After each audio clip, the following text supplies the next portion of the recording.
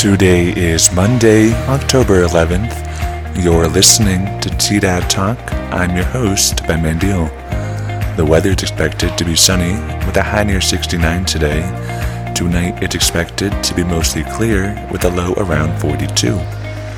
Now, here's the headlines for the day. Stephen Hamer, a local disability advocate, had words again for City Council last Tuesday.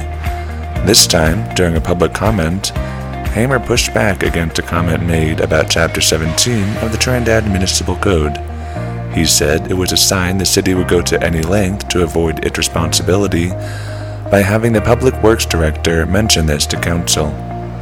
It has been part of City Code since 1993. Hamer said if the city continues to push the issue, he would have to respond, yet he did not respond to a request for comment to explain what he meant by this.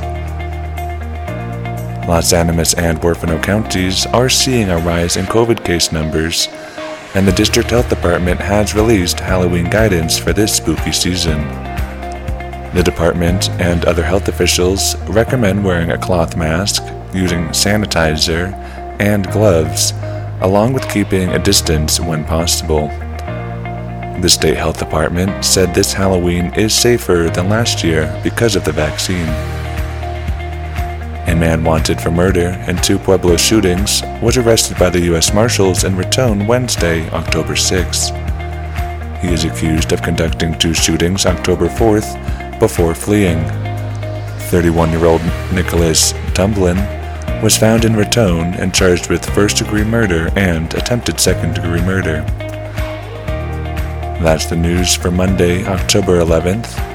Tune back in tomorrow for more news impacting Las Animas County and Colfax County, New Mexico.